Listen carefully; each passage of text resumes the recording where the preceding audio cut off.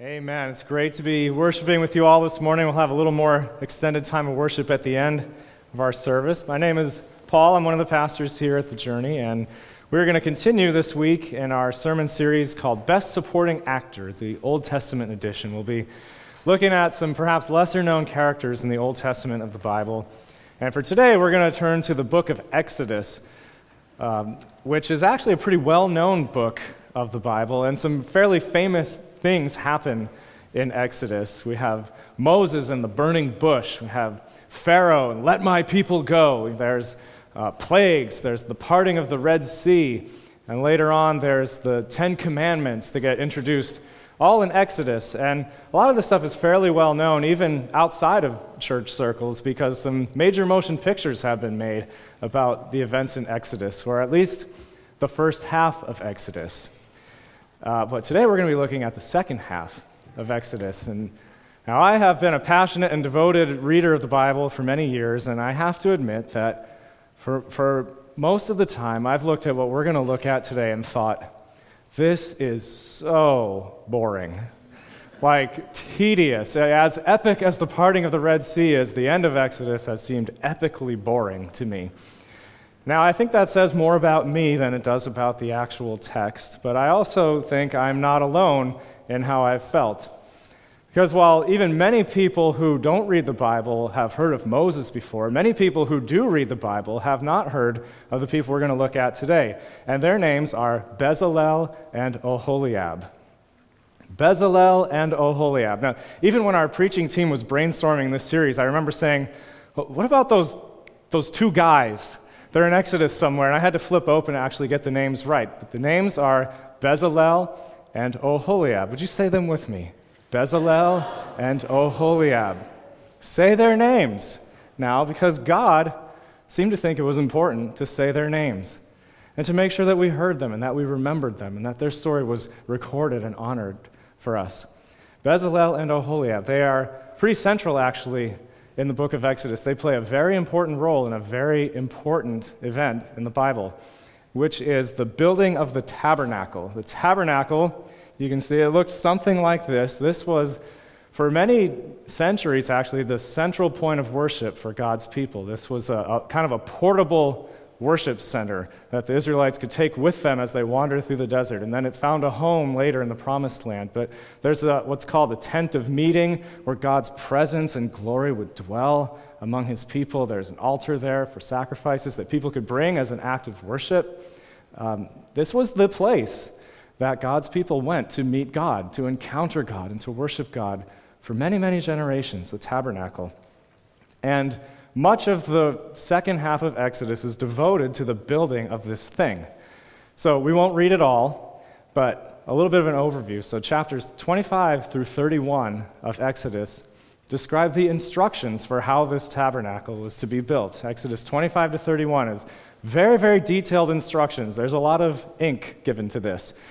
Every single part and component of the tabernacle.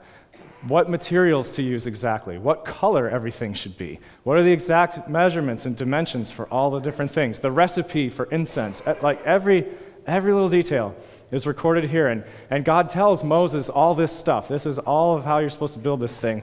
And then it culminates in chapter 31. If you would turn there with me, that's where we meet our characters today. In Exodus 31, it's page 63 in most of your pew Bibles. After God has given Moses all of these instructions for how to build this stuff, he introduces them to these folks. Then the Lord said to Moses, "See, I have chosen Bezalel, son of Uri, the son of Hur, of the tribe of Judah, and I have filled him with the Spirit of God, with wisdom, with understanding, with knowledge, and with all kinds of skills, to make artistic designs for work in gold, silver, and bronze, to cut and set stones, to work in wood, and to engage in all kinds of crafts. Moreover, I have appointed Oholiab, son of Ahisamach, of the tribe of Dan, to help him. Also, I have given ability to all the skilled workers to make everything I have commanded you." And here's the list of things: the tent of meeting, the ark of the covenant law with the atonement cover on it, and all other furnishings of the tent, the table and its articles, the pure gold lampstand and all its accessories, the altar of incense, the altar of burnt offering and all its utensils, the basin with its stand, and also the woven garments, both the sacred garments for Aaron the priest and the garments for his sons when they serve as priests, and the anointing oil and fragrant incense for the holy place. They are to make them just as I commanded you. So here we get the list of all the things that the previous part goes into detail to describe exactly how it's all to be made.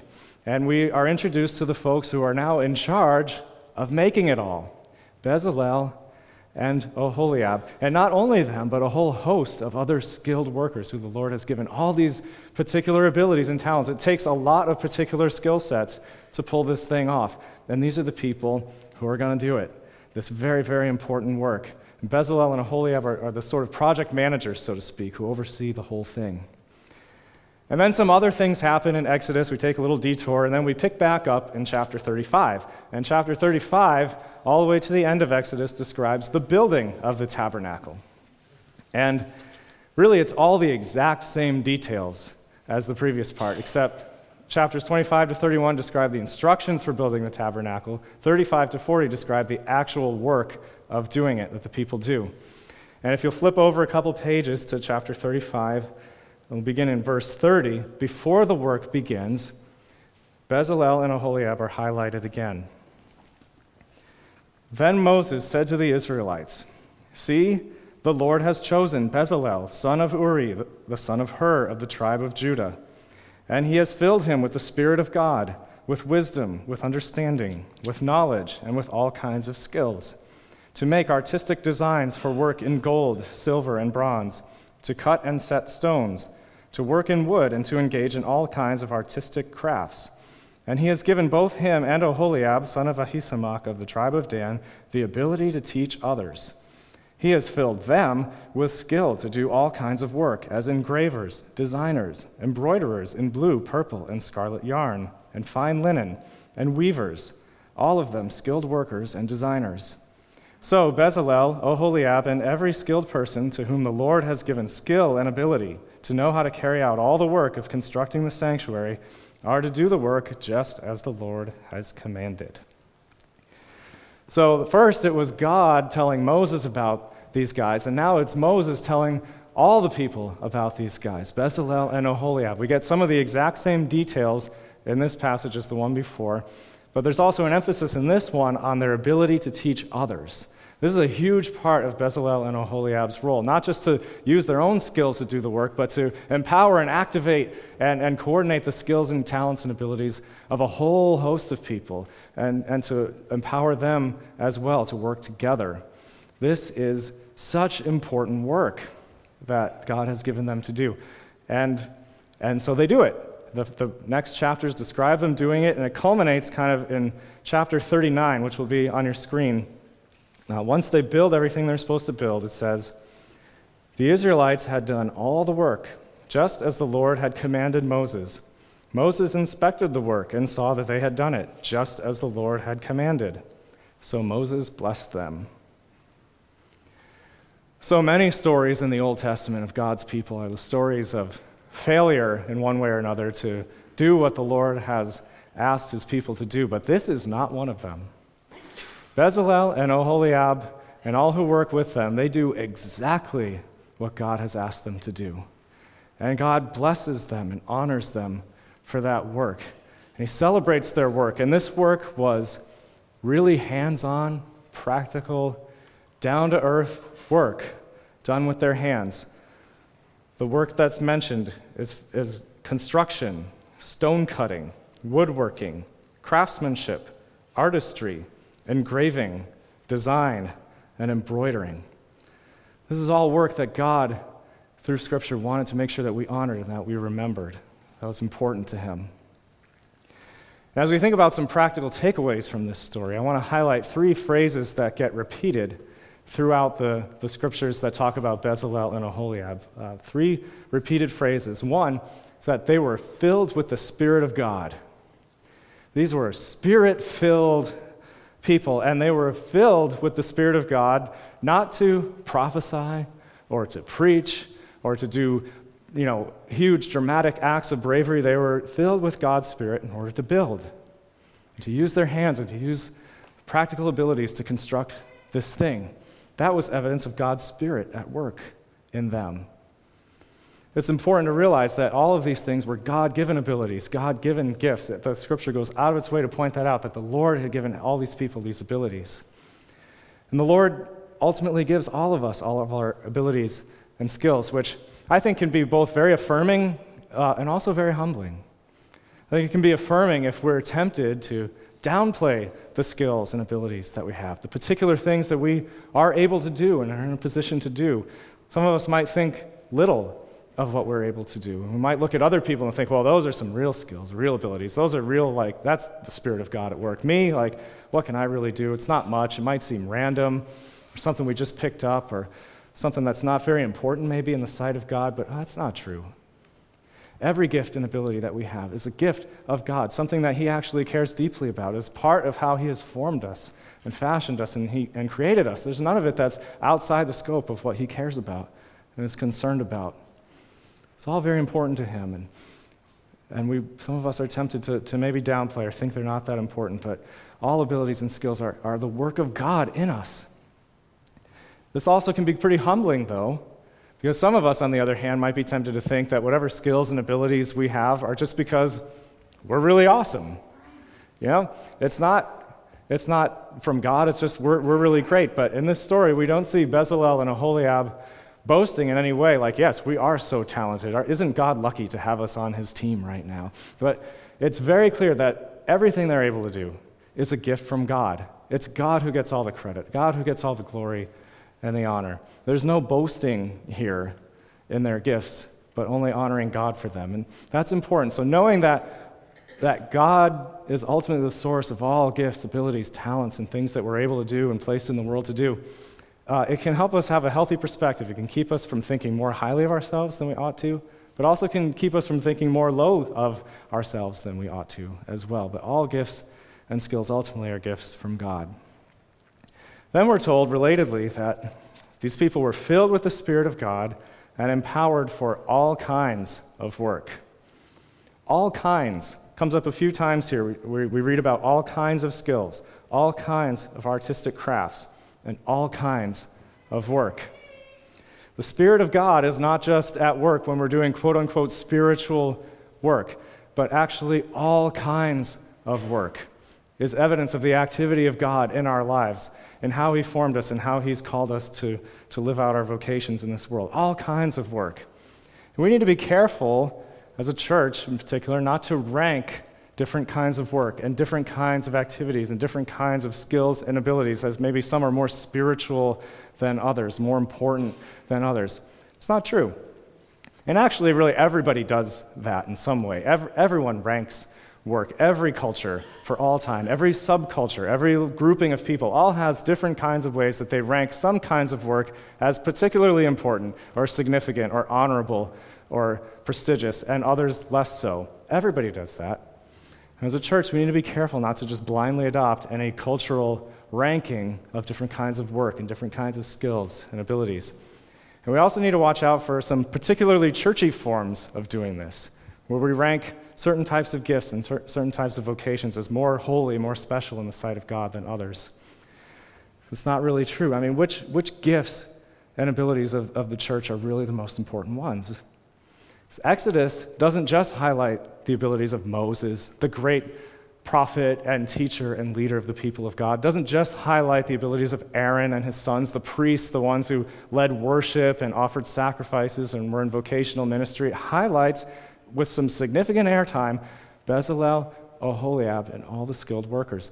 All of these gifts matter in the sight of God. They're important. So we need to honor every gift and ability and calling in the people of God. I trust that if you've been coming here for any length of time, that you've hopefully encountered God in some way in this space, this physical sanctuary, that God has in some way touched your life with His love, with His power, His presence, that you've grown in your love for God and understanding of who He is. And there's a lot of gifts that you can thank God for if that's been true. Some of them are in people that you see up here, perhaps the teaching team, the worship team, as they lead us into encounter with God. Thank God for those gifts, but those are the ones we see. We see the abilities and skills of our worship team up here on the platform as they lead us. But if we're going to thank God for them, then we need to also thank God every bit as much for my man Glenn Williams, who constructed this platform, reconstructed it really. He expanded it in order to accommodate a larger worship team. And he did so excellently and very carefully to preserve the original handcrafted woodworking that was part of this original platform many years ago. We thank God for that work. And none of us up here exercising the things that God has called us to do are ever afraid that we're going to fall down, because we know that Glenn does his work really well. And God celebrates and honors that work. I think of Paul Maynard, who has spent so many hours here throughout the week, donating his time and his skills as an electrician and devoting his craft to this building so that, for a number of things, that he's helped us to get air conditioning, hallelujah, which makes people want to come here in the first place in the summer and to worship God in a less distracted way. He's helped us to be up to code so we can actually be here and to do ministry in an electronic and digital age. Paul's given so much, and we honor that work because God honors that work. He sees it. This place is clean and nice, We take for granted, perhaps, that we come to worship on a Saturday or Sunday in a sanitary environment. Well, there are hundreds of people who come in and out of this building every week, and we bring with us and leave behind us all kinds of mess. And yet we show up for worship in a sanitary and a clean and a safe space because Aguada and Jesus come in here twice a week and they clean diligently and with excellence. And, the sanitation doesn't just happen. It happens through a lot of hard, dedicated, excellent work. And most of us are not watching them do that work, but trust me when I tell you that God is watching them. And he sees it and he honors it, that kind of work. I want to just highlight a few more people that I see here when I come into this space during the week to do work. They're in a picture here. Some of them, Pastor Tom and Daisy, they get paid to be here. They're always here. But these four guys are here a lot too. Wes and Don and Roland and Jerry. They don't get paid to be here, but they offer their skills, their crafts, the things they know how to do. They're making a list here in this picture of tasks and projects to keep this building up to speed, to keep it excellent in condition for ministry to happen here. And they've been doing this, some of them, for a really long time, and others with them. They devote a lot of time here to keep this place in good shape. And people notice, and I've talked to a lot of contractors who've come here. I talked to city councilors who came here this past week for an important meeting, and they all say, wow, that building is great. It's in great shape for such an old building. And it is, but that doesn't just happen. Again, it matters that the people who built it in the first place, the Swedish shipbuilders applying their skills, did it in a really excellent way, and that people like Roland and Don and Jerry and Wes and others like them continue to keep it in great shape. That work really matters in the sight of God. And I could go on all day, really, for all the contributions people have made, but we don't have time, and I'd invariably forget somebody. But if you have contributed in any way to the physical well-being of this space through keeping it nice, keeping it beautiful, God remembers that. He remembers that work, and he honors it. All kinds of work. And now, when we talk about all kinds of work, though, we're not just talking about work in the church. Not just talking about work in this kind of space, but the work of the church is the work of the church, the people of God, who do work in all kinds of ways and in all kinds of spaces that God equips and empowers us and sends us to do. All kinds of work, not just church work, matters in the sight of God and is part of his redemptive purposes in the world and reflecting his image in the world. All kinds. I don't have time today to give a whole theology of work and the significance of all kinds of work, but I will point you to two things. One, actually a podcast. I did a sermon on this a few years ago, I remembered. Labor Day 2014, Labor Day weekend. So if you go back in our podcast of 2014, there's a sermon called Back to Work. And I re-listened to it this week to make sure it was worth telling you about, and it actually is. I thought, wow, thanks God for those words. That was actually pretty good. So if you want a 30-minute podcast, you can go there. If you want something a little more in-depth, a little more an investment, there's a great book by Tim Keller called Every Good Endeavor. Every Good Endeavor, Connecting Your Work to God's Work by Tim Keller. It's a pretty robust theology of the significance of work as a part of bearing God's image in the world, and part of what he created us to do, and part of his redemptive work in the world. I would highly recommend it. I'll give you just a little taste. So in one chapter, Keller establishes that we've been created to work, and that the physical world is of great value to God because he made it, and he made us to be stewards over it. He says, this means that, quote, secular work has no less dignity and nobility than the, quote, sacred work of ministry. We are both body and soul, and the biblical idea of shalom includes both physical thriving as well as spiritual. So food that nourishes, roofs that hold out rain, shade that protects from the heat of the sun, the satisfaction of the material needs and desires of men and women. When businesses produce material things that enhance the welfare of the community, they are engaged in work that matters to God. All kinds of work that God empowers us to do by his Spirit. The Spirit is at work in all these things, not just the quote, spiritual work. I want to close this section with one scripture that's actually been pretty foundational to how we think about our church and how we empower leadership. This is from Ephesians chapter 4. Paul says, Christ himself gave the apostles, the prophets, the evangelists, the pastors and teachers to equip his people for works of service, so that the body of Christ may be built up. From him, the whole body, joined and held together by every supporting ligament, grows and builds itself up in love as each part does its work. So there are a few particular gifts and leadership functions that get highlighted here. But why? It's not that Christ gave apostles and pastors and whatnot so that they could do everything, or so that they could do the really important stuff, but so that the really important stuff could happen by everybody doing the work that God has gifted and called and empowered them to do. As each part does its work, that is how God's glory is manifested in the world, not just through any kind of select few, but as every part does its work. Your part absolutely matters. Whatever work you do, whether you get paid for it or not, there's work that you do in this world that is of great value in the sight of God. So they're filled with the Spirit of God, empowered to do all kinds of work. And then third repeated phrase in our scripture today is that they did everything exactly as the Lord commanded. Bezalel, Oholiab, and the others, they did just as the Lord commanded. And this is important, because God is the one over and above all of this work. We don't have any real biographical details on Bezalel and Oholiab, but we know that they didn't just appear out of thin air in the desert one day. And one thing we do know about their background is that they, like the whole nation of Israel, had come out of slavery. They spent most of their lives up until this point. They were born into slavery, and until God rescued them, had been slaves in Egypt. And Egypt, like any other great civilization, was built up, at least in part, on the exploited labor of others. And so most of Bezalel and Oholiab's early labor, early working out of their skills and talents, was done under the oppressive rule of Pharaoh. Until one day, God rescued his people and set them free and actually formed this nation and gave them a whole new identity as his people. They were fundamentally a free people.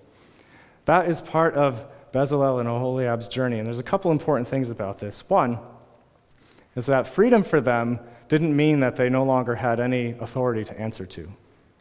So it's not that they got out from the oppressive rule of Pharaoh and then were like, oh, we're free to do whatever the heck we want to. Now I'm going to build what I want to build. No, they now build what the Lord tells them to build.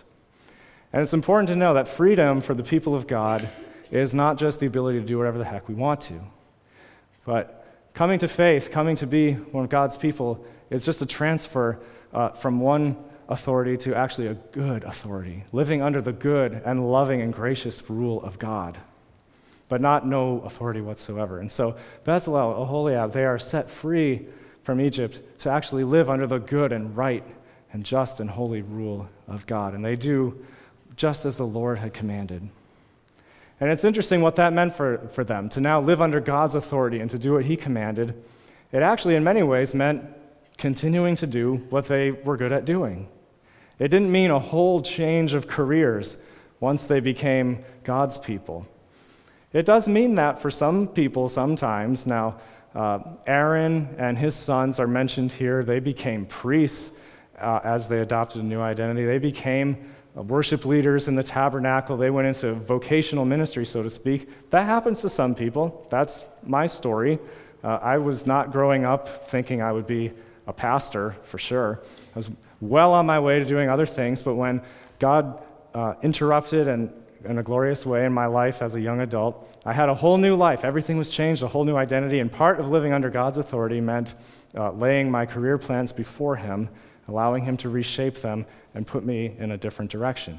That could happen for some of you, maybe what God wants to do in your life, but for many people, Bezalel, Oholiab, and a whole host of others, coming into a whole new identity in God does not mean necessarily doing a whole new thing. It just may mean doing the same thing differently. Doing the same thing differently. They're still building stuff. They're still using their hands. They're still designing. They're still being artistic. They're still using their skills, but it's with a whole different purpose now. It's with a whole different sense of what it's all for, what it's all about. That, this is all from God. This is a gift from God, and I'm going to use it for the glory of God in the world.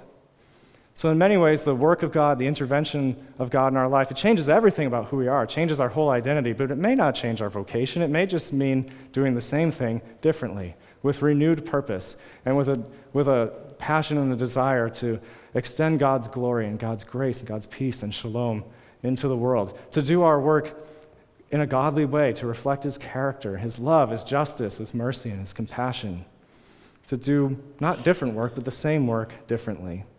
Because God is at work, again, His Spirit, in all kinds of work. And Bezalel and Oholiab, they sure do what they do from now on for the glory of God. And the glory of God really shows up in their work in a profound way. So if you go to the very end of Exodus, in chapter 40, after they've built everything they've built, and after the tabernacle has been set up and put together, this is what happens. Then the cloud covered the tent of meeting, and the glory of the Lord filled the tabernacle. Moses could not enter the tent of meeting because the cloud had settled on it, and the glory of the Lord filled the tabernacle. The glory of the Lord filled this place, this thing that people worked so hard and so carefully to build with excellence and with beauty. That is where the glory of God would dwell. For generations and generations, that was the place where God drew near to His people to dwell among them. And that's why all this stuff matters. And so one final takeaway I want to land on this morning from this story is that the glory of God inhabits physical spaces. The glory of God inhabits physical spaces. It's not just like out there somewhere in a vague spiritual realm somewhere. The glory of God is manifested among us in physical space and time and with our physical bodies. That's why all this stuff matters. There are other worldviews that teach that the physical world, the material world, is inherently bad. It's unfixable, or it's an accident, or it's an illusion that we need to be free from. And somehow to really experience true spirituality or enlightenment or truth or something, we've got to kind of get past the physical, the material stuff into some other sort of realm. Well, that's actually not what the Bible teaches at all. And biblical Christianity is unabashedly affirming of the dignity and worth of the physical world as created by God, created good by God. And that He put us as stewards over this physical world. It's part of what it means to bear God's image in the world. And that's where He meets us, in physical space and time. That is the ground of God's redemptive work and the thing that He's going to renew fully one day, the physical, material world. That's where God's glory is found. Christian faith is not some kind of vague, mystical thing detached from the physical. Not at all. God's glory dwells in physical spaces. It certainly does here in this tabernacle, this thing that people built with their hands so carefully and skillfully. That's where God's glory was to be found. But now this tabernacle, it should be noted, didn't last forever. It served its purpose for a time and for generations, but later on, God would come to dwell among His people in the most profound, the most personal way, the most intimate way. And He did so not with clouds of fire or smoke or any spectacular otherworldly manifestation of His glory, but He did it by assuming a human body, one that, just like Bezalel's, was a descendant physically of the tribe of Judah, and Jesus Christ, who came to dwell among us The gospel writer John, in the opening of his gospel, describes Jesus as the eternal Word of God, the one who has existed always from the beginning, and who is himself God, full of the glory of God. And then he tells us this. Let's read it together. The Word became flesh and made his dwelling among us. We have seen his glory, the glory of the one and only Son, who came from the Father, full of grace and truth. God's glory came to dwell in the person of Jesus Christ. And this phrase, made his dwelling among us, it comes from a Greek verb, skenao, which is essentially a verb form of the word tabernacle. That God's glory came to tabernacle among us in the person, in the body of Jesus Christ. Now, I always thought all this stuff at the end of Exodus was so boring, probably because I opened up looking for God to maybe do something a little more flashy, a little more spectacular, a little more dramatic than what he does here by giving instructions for a carefully constructed building. But that's the place where God's glory shows up and where God's glory dwells. And the gospel writer John goes on to say that although in Jesus the full glory of God had come to dwell among us, that many people didn't recognize it. Because perhaps they were looking for God to do something a little more flashy, a little more spectacular, a little more otherworldly than to be born as a human being. They weren't looking for God to assume the flesh of a baby born to poor parents that needed to be nursed and cared for. They weren't looking for God to grow up learning a craft and a trade from his working-class dad. They weren't looking for a God who would spend most of his adult working years practicing that craft as a carpenter. They weren't looking for a God to live his life in humility and pour it out in sacrificial love, and they certainly weren't looking for God to ultimately lay down that life and lay down that very body as a sacrifice for us. But that's exactly what Jesus did, and that's exactly where the glory of God is most profoundly displayed in the world.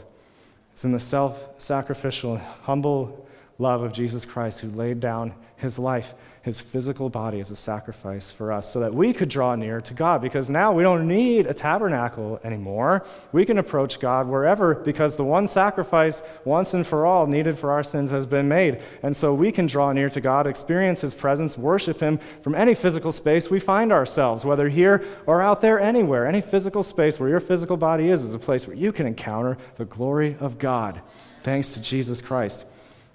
It's amazing. And so we're going to dwell on that a bit this morning. We're going to actually celebrate communion together. It's very appropriate. And this is actually the one thing that Jesus told his followers to do to remember him. And it's such an interesting thing, such a physical thing.